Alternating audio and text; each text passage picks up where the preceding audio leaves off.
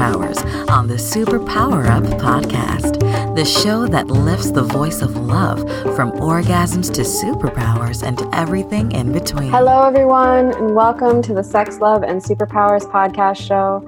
I am your host, Tatiana Baranday, and today I am very delighted to have with me Gary Salyer, and we are going to be discussing how to mend a broken heart. Very important topic. Before we get started, let me tell you a little bit about Dr. Gary Salyer. After his first divorce, he vowed that his next marriage would be different. So when his second marriage crumbled almost a decade later for nearly the same reasons, he was devastated. He felt like an utter and complete failure. But rather than give in, he was determined to find another way. He committed to not being that guy who bounced from marriage to marriage, never really learning anything. So he dedicated himself to doing the deep research about all things love. He read, researched, furthered his education in the field, talked to experts and to people he loved. But most of all, he did the deep transformational work that unlocked his heart and released his soul to love as he had always imagined. Love and how to make it lasting became his life's highest calling, not just for himself, but others. In so doing, he has developed a powerful and effective methodology to make it safe to love again for those who may have even given up hope. Based on a field of study called attachment theory, the science of intimate relationships, Dr. Salyer's insights have a profound and oftentimes immediate impact. Because of his innovative new approach that rewires brains for secure love, singles and couples experience deep, lasting shifts that happen in easy, natural ways. The author of Safe to Love Again, How to Release the Pain of Past Relationships and Create the Love You Deserve, Dr. Salyer also offers experiential, interactive programs through his Safe to Love Again workshop and Extraordinary Couples and Extraordinary Singles retreats. Thank you so much for coming on the show, and I love your bio because it reads like a story, and I love that. Thank you, Tatiana. It's a pleasure and honor to be here. So no one is exempt from our starter question. So I'm going to ask you to share with our audience what your superpowers are. Well, my superpowers are I'm able to feel deeply into people so I can feel the missing feelings that have determined their fate with love so I can give them back the more positive feelings and they can attract the love they want. Well, that's a very fascinating superpower. How exactly do you do that? How do you give someone back feelings that they have lost? Well, there are four key feelings that everybody on the planet, when they feel loved, they feel. And when they don't feel loved, then they feel something else. The key feelings I'm feeling for is, do they have a right to feel welcomed with joy? Do they feel worthy and nourished in that relationship? Do they feel cherished and protected in that relationship or whoever they're choosing if they're single? And do they feel empowered with choice? And when you listen into the story or how they're saying things or the patterns, and you can feel, wow, they keep attracting unwelcoming or unworthy or uncherishing or disempowering. That's when people complain, I keep attracting Mr. and Ms. Wrong, or we keep having the same terrible argument, or we keep alienating each other, their couples. Those four feelings are driving things. So you want to listen in real carefully between the cracks of the story for what feeling is driving the story in the first place. If you get to the feeling, you're down to the main driver, so to speak. So this is interesting and correlates well with what I've also found in my work with clients. And what I often find within the context of relationship is if someone is not feeling those things in relationship, they're not feeling those things for themselves outside of relationship, to be fully feeling one's worth, to feel empowered, to feel agency in making choice in one's life. Do you find that to also be true? Yes, they also feel, yes, these things are deeply embedded, usually by the time we're one. And whatever shows up in love, whatever that feeling we actually learn from love, like we could either feel welcomed and worthy and cherished and empowered, or maybe one of the others, like unwelcomed, unworthy, uncherished, disempowered. And those feelings will grow legs and walk out of relationships and love, and they rarely stay in that little tidy corner of our lives called love. And they will work themselves in business. They'll work themselves out in health. They go everywhere. That's why I say love is the operating system. Absolutely. Well, and there are people who equate love with God, so it makes a lot of sense that it would ripple out everywhere if we're disconnected from that source of love. Exactly. Yeah. Yeah. What do you find, since we're talking about how to mend a broken heart here, what do you find to be one of the most common causes of heartbreak in your work and in your study? What have you found? Gosh, heartbreak is almost unique to everybody, the exact flavor, but there are patterns. Personally, I think there's one big one going on in our society. There's an epidemic, Tatiana, of unworthiness, not enough. The rampant ghosting is playing havoc with people's ability to say, I'm worthy of having love.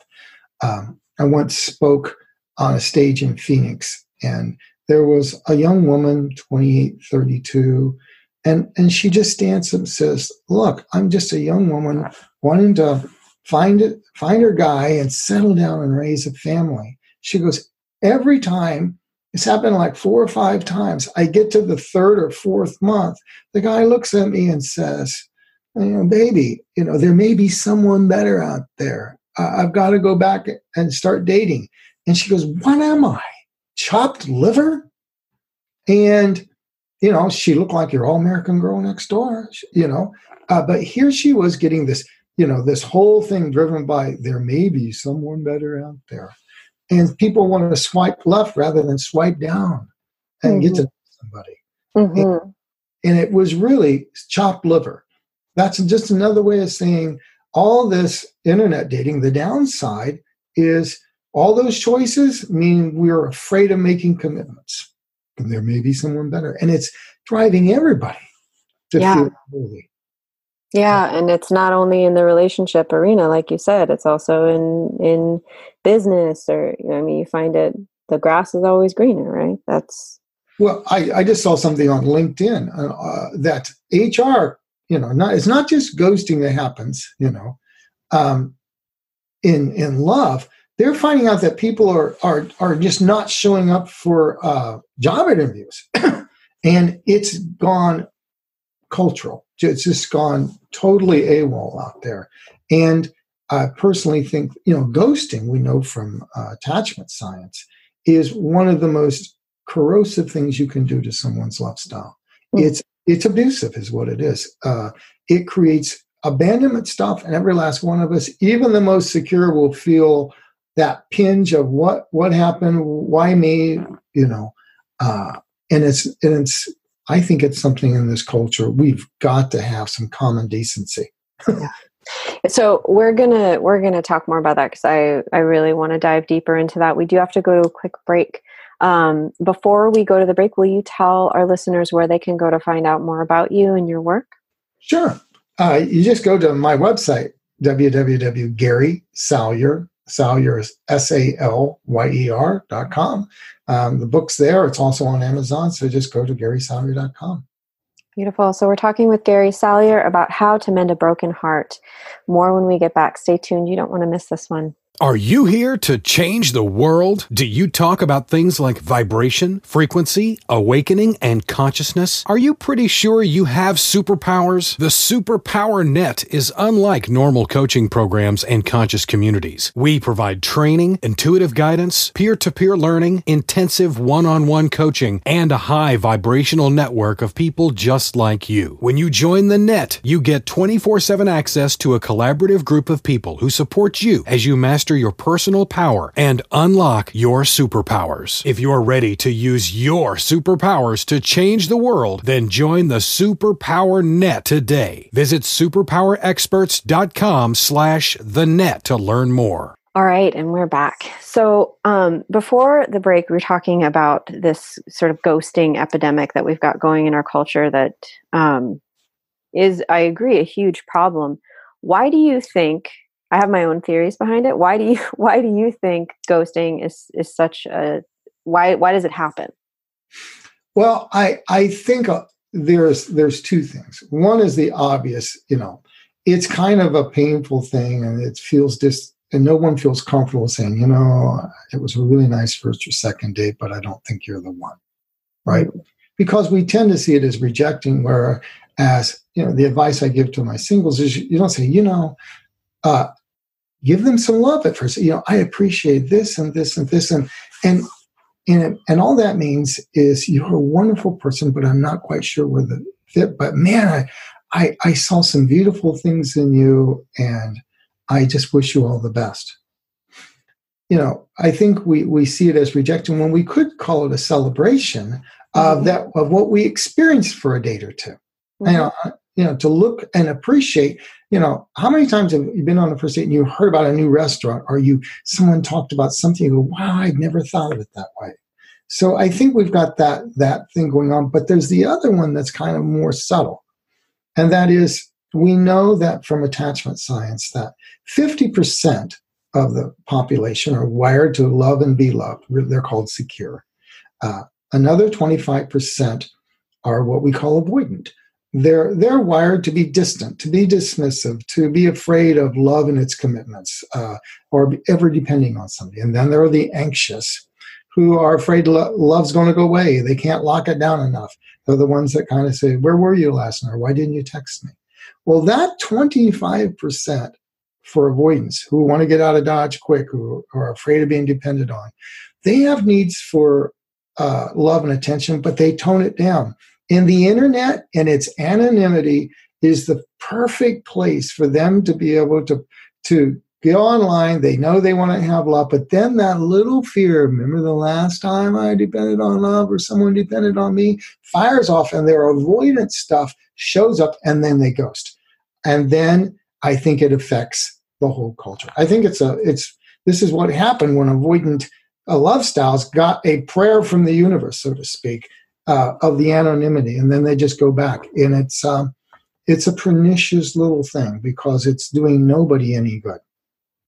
Now, you said that it was really interesting language you used. You said 50% of the population is wired for. Where does that wiring come from? The wiring for all of, whether you're anxious, secure, or avoidant, the first 3 years of life. During the first 3 years, we are giving what I call 6 rights, or you could call them templates for love. You could also call them permission slips. And these 6 rights, permission slips, whether we get this permission slips or not, determine whether you feel secure, you can love and be loved well, or whether you can't. The first one is a right to exist. That means I have a right to feel comfy and like the world is my oyster. I can be present in my body. I don't have to flee into my head or intellectualism or spirituality because the world doesn't feel.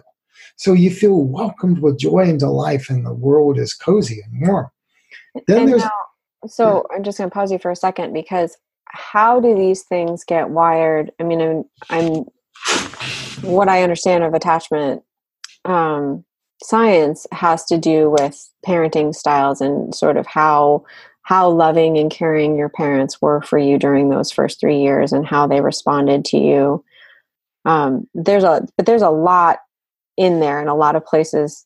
I'm very cognizant because I know there's moms that listen to this show, and I know there's a lot of mom shaming that can happen in our culture, and we want to blame everything on our parents.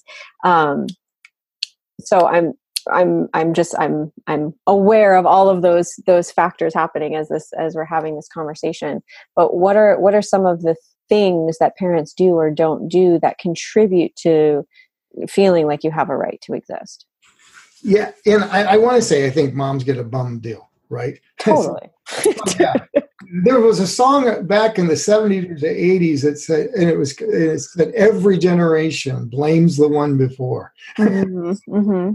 So, and this got, it's true. A lot of things depend on that sort of maternal quality, but it's also mom and dad. I mean, I remember when my son was born, and we said it was going to be absolutely equal. And then I found out that, when it came to breastfeeding, I was lacking. Yeah. It wasn't going to happen. She had a natural advantage or burden. It wasn't, and it really is. And I mean, some of the attachments, we don't want to over idealize what attachment is and how perfect parents have to be. Right. Guy by the name of Winnicott made us that there's something called the good enough mom, and let's celebrate her. She doesn't have to be perfect, for God's sake. But it is about the quality of the interaction between caregivers. Most times that's going to be a mom, but it's also dependent on fathers. And one of the things we know is the quality of care coming from mothers, there's a direct correlation to how much emotional support she's getting from the father. Mm-hmm. So if a mother isn't good enough, then the father there's a direct correlation. This is a unity. When she feels loved and cherished and supported, she shows up better. So it's a duality here. It's not just moms. What's behind the scenes are dads that show up emotionally from mom and the child. Well, and I also want to actually say communities that show up for moms, because it sometimes can be a lot of pressure to put on a relationship to have just dad or partner be the one who is supposed to provide all of the support. I don't think that we're actually wired for the nuclear family. I think we're wired as communal creatures, and they say it takes a village to raise a child, and I absolutely believe that. I mean, you and I were talking a little bit before the interview about all the time that I have spent in different Indigenous communities, and it's the family that makes it. Originally we weren't expected to just be mom and dad raising the child. It was always grandma was there, auntie was there, supporting the mom as well. So I want to give a plug for that it's not just dad or partner's job to support mom. It's all of our jobs to support moms. I love that point. And you're absolutely true. They called it in attachment, they call it allo parenting, other parenting. Mm. When 10,000 years ago, there was all this women's culture. It wasn't, the whole family. You had the whole tribe coming in and being really cool with things and helping out, right? And then the Industrial Revolution, somebody got this idea from hell. Let's take that woman who has these several children plugged into her, and she needs to support this. It's like taking a fish out of an ocean of support, and let's put her in a home all by herself. Yeah. And just, and then we wondered why barbiturates and drugs and depression rolled to the 50s like a plague. And then the 60s blew up because no woman is meant to have that much coming out without an ocean of support. Yes. And we do need, you're absolutely right, Anna. I just love what you just said. And it is the quality of those experiences that gives us these templates. Mm-hmm. Mm-hmm. And you can get a right to exist from mom, dad, and anybody who gives it to you. My own mother wasn't particularly, like, for instance, I didn't get a great right to exist. Mom was so looking forward to having a girl that my aunt told me I was dressed in pink for 6 months. So that probably explains why I've always liked purple. Brought a brand new purple jacket here recently, And now, and so much so that she didn't name me for 3 weeks. Uh-huh. That's not exactly welcome with joy. Right. And it wasn't until the state sent some people with a little cherry top out front to the door, and she says, I refused to. And they said, well, you either name the child or we'll put you someplace where you have lots of time to think about names. And then my aunt suggested favorite movie stars, so Gary Cooper and Dean Martin. Now, if you think about that, I've done better than you would expect, and that's because I'm pretty sure my grandmother took over for her mentally, ill-prepared daughter.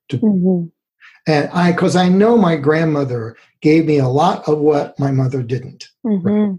Sort of the community thing you're talking about here. Thank God for my grandmother. And so, but I got enough, but the primary caretaker was, not exactly welcoming with me, So you could predict a PhD who will get into his head.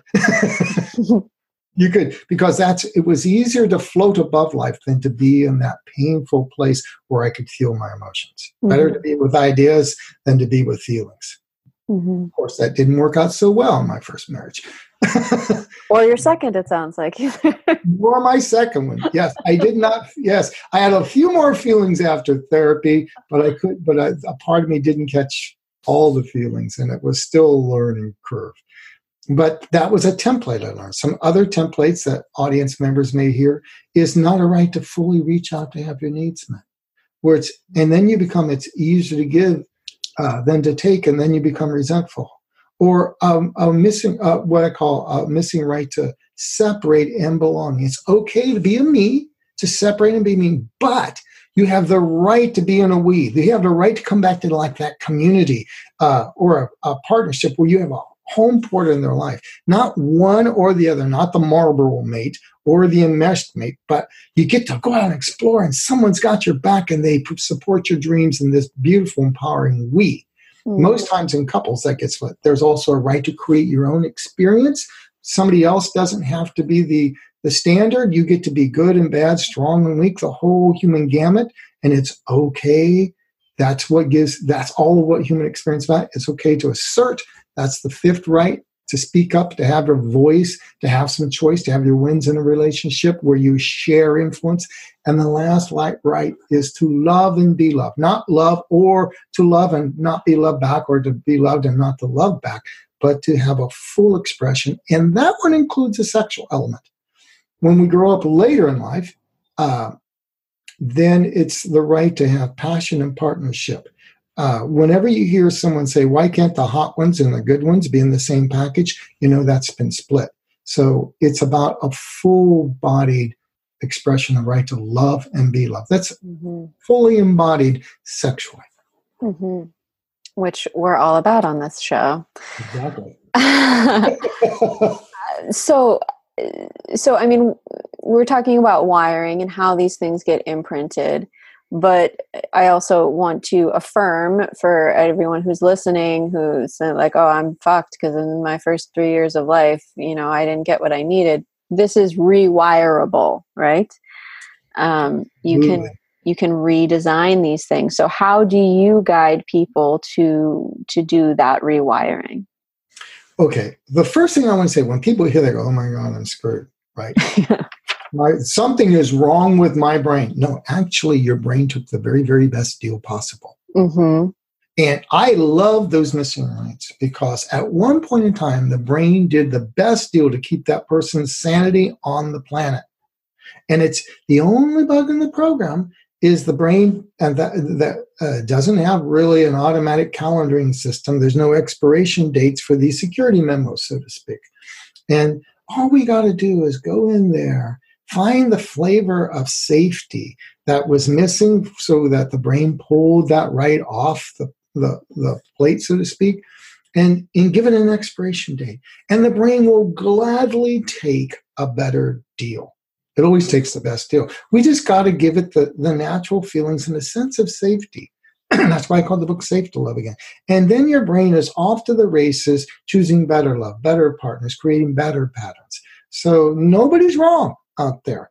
In fact, one of the more poignant things happened a couple of months ago.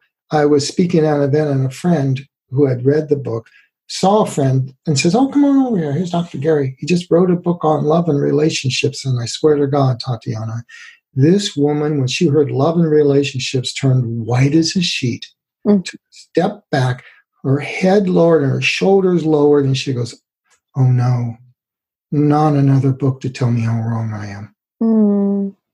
And it's not that.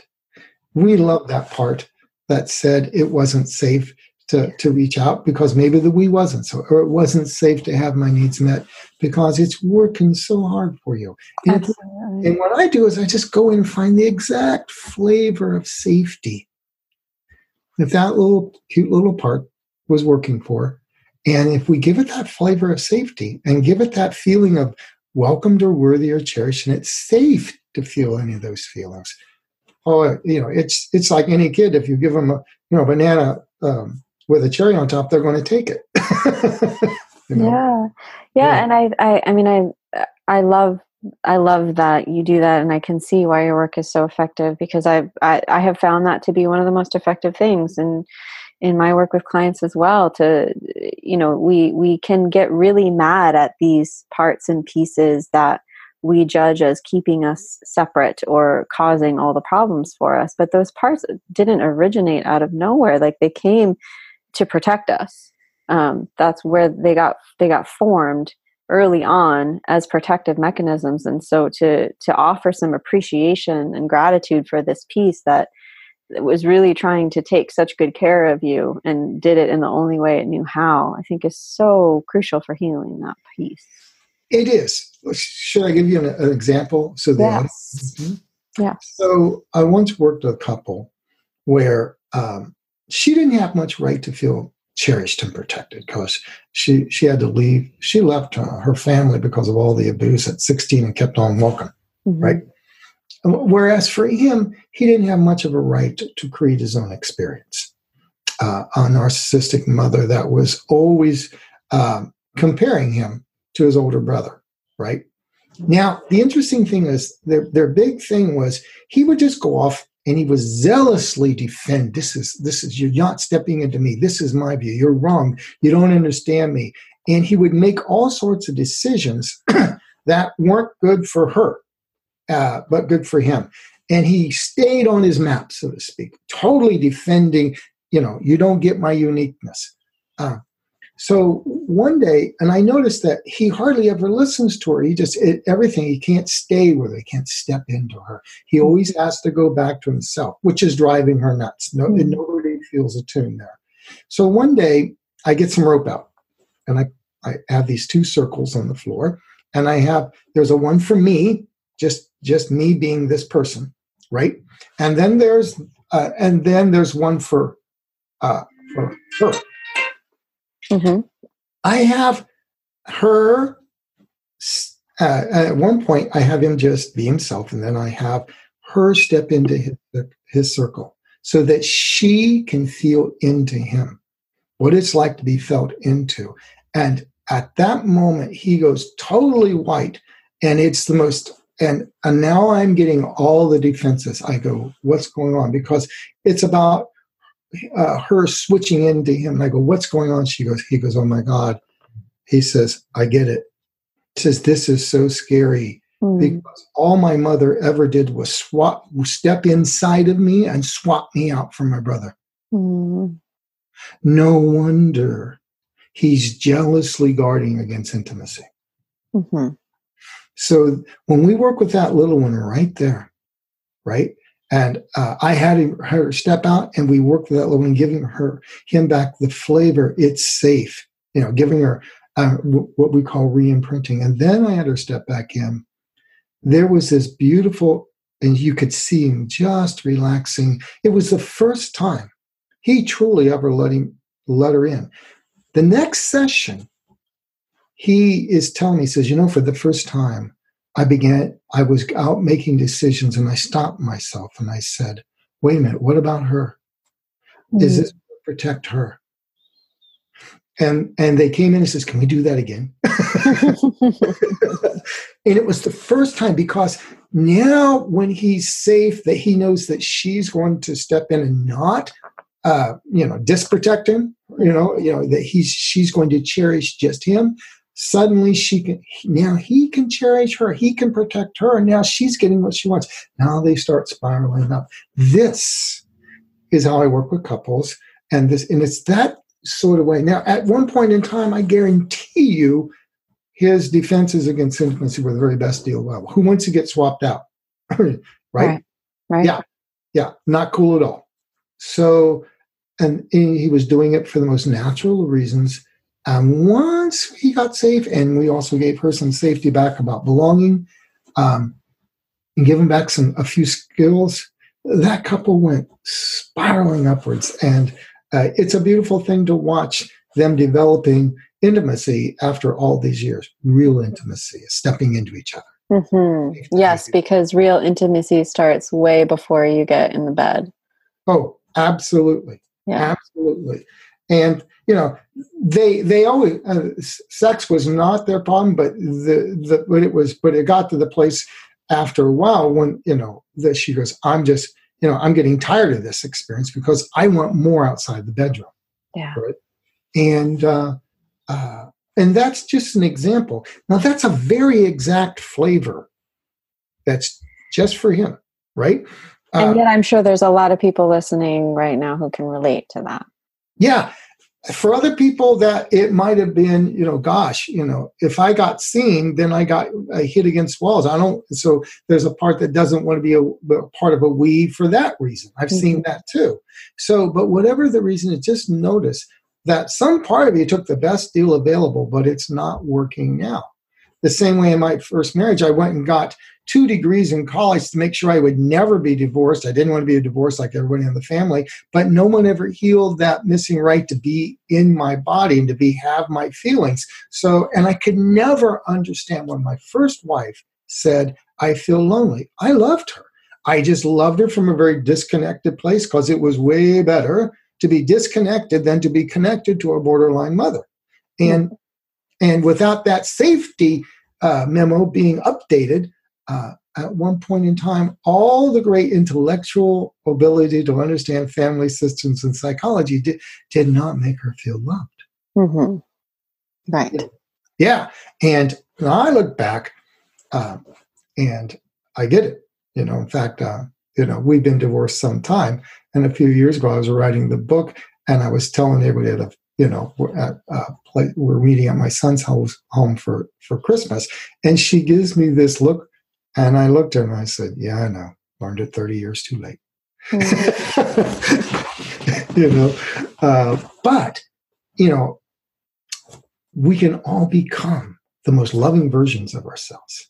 And we can change our fate. That's the point. All this is adaptable.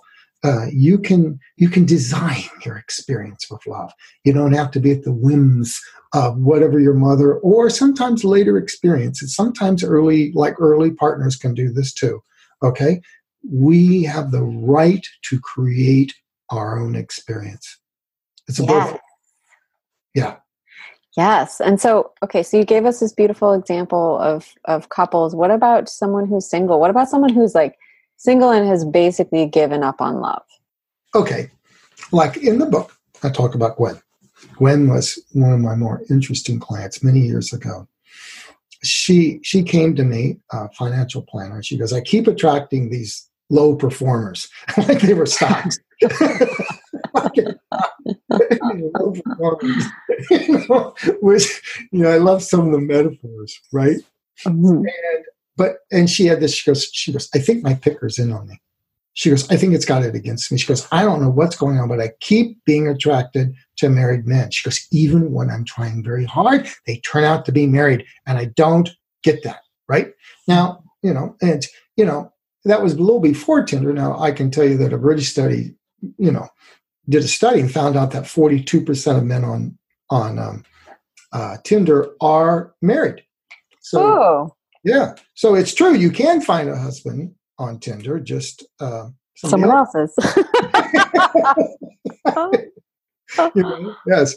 Now, so when we got down to this, what was going on, and then she would find out, and she didn't know whether to be more upset with them or her, and she goes, "How do I change this?" Well, early in life, she had a mother that was pretty narcissistic, always saying, "Oh, honey, you're being selfish. Quit being, this is not about you." Selfish. Every time she'd reach out, selfish, selfish, selfish. But the big imprint, after mother and dad divorced, the father was resentful of his childcare payments. And on a weekend that dad had the little one, she was like 9 maybe, they're walking out on the street and she sees an ice cream shop, says, "Dad, can we get an ice cream cone?" And I guess out of his own resentment, I think he had this one staged, he pulls a wad of $100 bills out of his pockets and says, This is what you cost me every month. You don't deserve ice cream. Whew. Wow.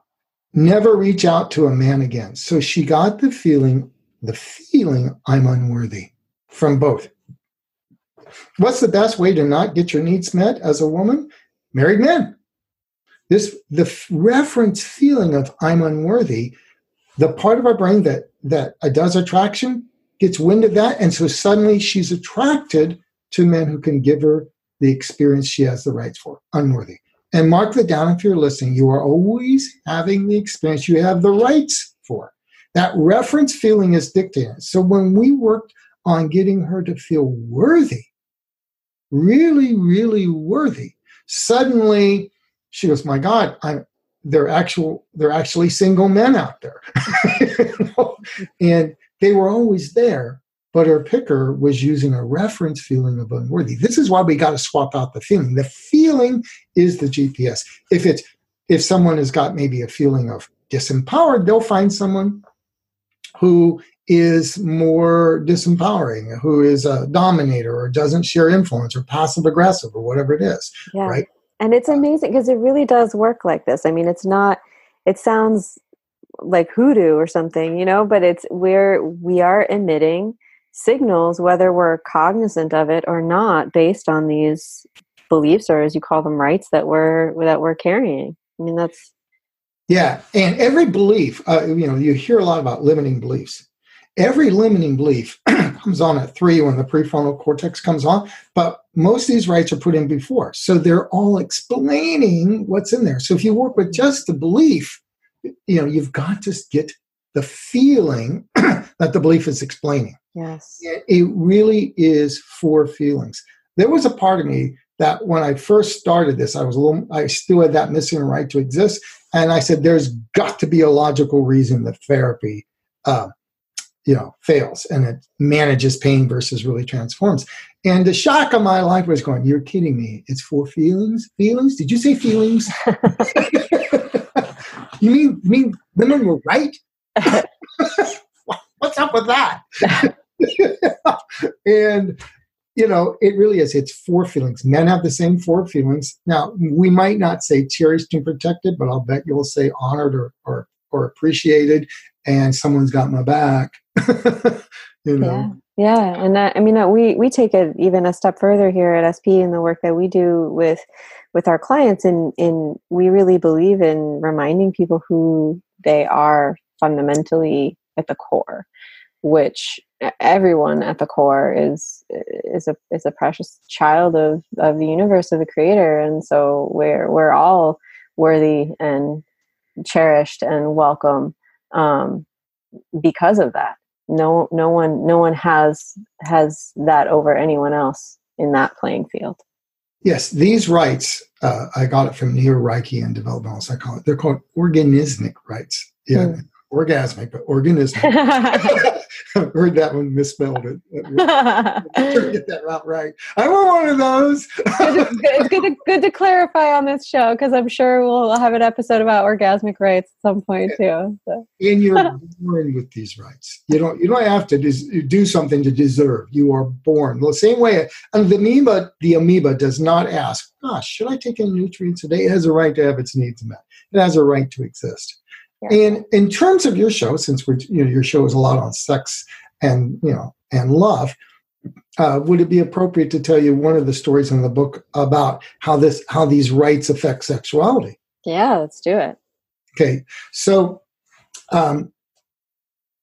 Sabrina was she came to me as 15 years married, and she said happily married.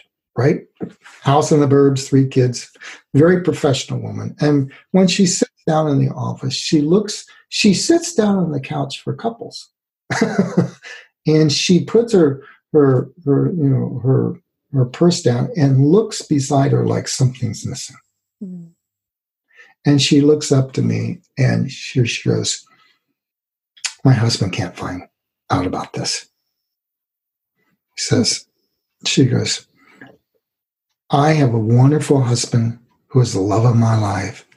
I have beautiful children, and I'm a happily married woman, except every 6 months since the beginning of the marriage, I just have to go out and have an affair. We just hook up 4 or 5 times over a couple of years, and then I come back to being Miss Susie Homemaker.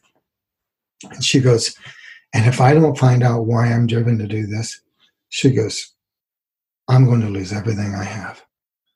And then she just breaks down in tears.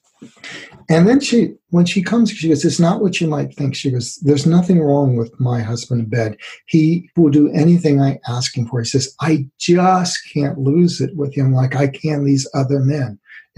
I just can't enjoy my husband like I do these men that don't mean anything. Now, the key word here is I can't enjoy my husband. Mm-hmm. So this is what's called a split right to love and be loved. The hot sex and and partnership can't be in the same package for her, right? So but the word I can't enjoy him, I go, where is this phrase coming from? So we track it back all the way back to when she's 3 and 4. And her mother and dad don't have a really, really great relationship. And so the father has more of an emotional connection with her, not in any inappropriate way at all.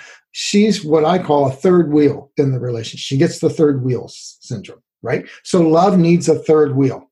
Many people who have affairs have this third wheel template that was put in, right? Mm. And one day, the father enrolls her in a beauty pageant, gets her a beautiful red dress, and takes her on to this beauty pageant. The mom gets jealous that, hey, my husband gets attention from my husband that I can't get. And when she came back in, the mom looks at the little one and says, did you enjoy Daddy today? Did you enjoy Daddy today? And every time they went out, she got the phrase, did you enjoy Daddy? So what she found out was if I enjoy a man, I lose the love of a mother. That's a no-win scenario. Yeah. For a little one. So she stopped enjoying her father who loved her. Now there's a split. The template then becomes, I can't enjoy a man who loves me. Now, when we went back and healed that with something like re-imprinting and gave her back a full right to love and be loved, to be able to enjoy the man who loves you, things just super took off. In fact, at that point, she wanted to bring her husband in and fully confess, and he was every bit the prince of a man. I can still remember him saying, he says, this explains so much. Mm. I always wondered why we were making love, that there was this sadness in her eyes, right? It didn't take that much work through, but there was some initial hurt, obviously. And I can still remember they walked out the last time. He's about 10 feet out the door, and he stops, turns back, and says, I'm really going to enjoy, the next 15 years because I guess things were so radically different in bed that he was beginning to wonder what had happened. And he says, I'm really going to enjoy the next 15 years. Now that's, without adding any techniques or tantra or anything, it was just unlocking. It's safe to enjoy a man who loves you. And miracles for their intimacy life. But we had to go back, reset the safety, and give her back all that feeling is that I'm lovable and I'm worthy of enjoying. This is the deep work. Mm-hmm. That's the deep work. Yes. Yes. And thank you. Thank you for doing it and for doing it with so many people and doing it so well. I really want to I want to acknowledge you for taking the time out of your day to come on our show today. I really appreciated this conversation. I'm sure our audience has gotten a ton from it. Is there anything before we sign off that you want to make sure that our audience hears? Yeah, well, one thing, I want to give a big shout out to you, Tatiana. You have such a beautiful, connected, soulful way of being. I mean, I'm sure I have really felt more connected in this podcast. There's a beautiful soul about you, and I just want to say I see you. Really. Thank you. Thank you so much. The only other thing is, The book is on Amazon, Safe to Love Again. It's got a beautiful picture of a heart balloon rising above clouds. It's also on my website. And if you like more of these insights, if you sign up for the Love Notes, that's on the first page. Every week I just have an email that goes out that's just about giving value. I'm actually talking about these 4 feelings as gateways to love coming up in that. So go to the website and sign up for the Love Notes and read the book. It's life-changing. Well, I believe it. I believe it after everything that you've shared. Thank you again so much. And to our listeners, thank you. The show wouldn't be here without you. So take what you have learned today and go apply it. And until next time, go out and love yourself so that you can love the world more deeply. Many, many blessings. Are you ready to discover your superpowers? Go now to superpowerexperts.com and take the superpower quiz today.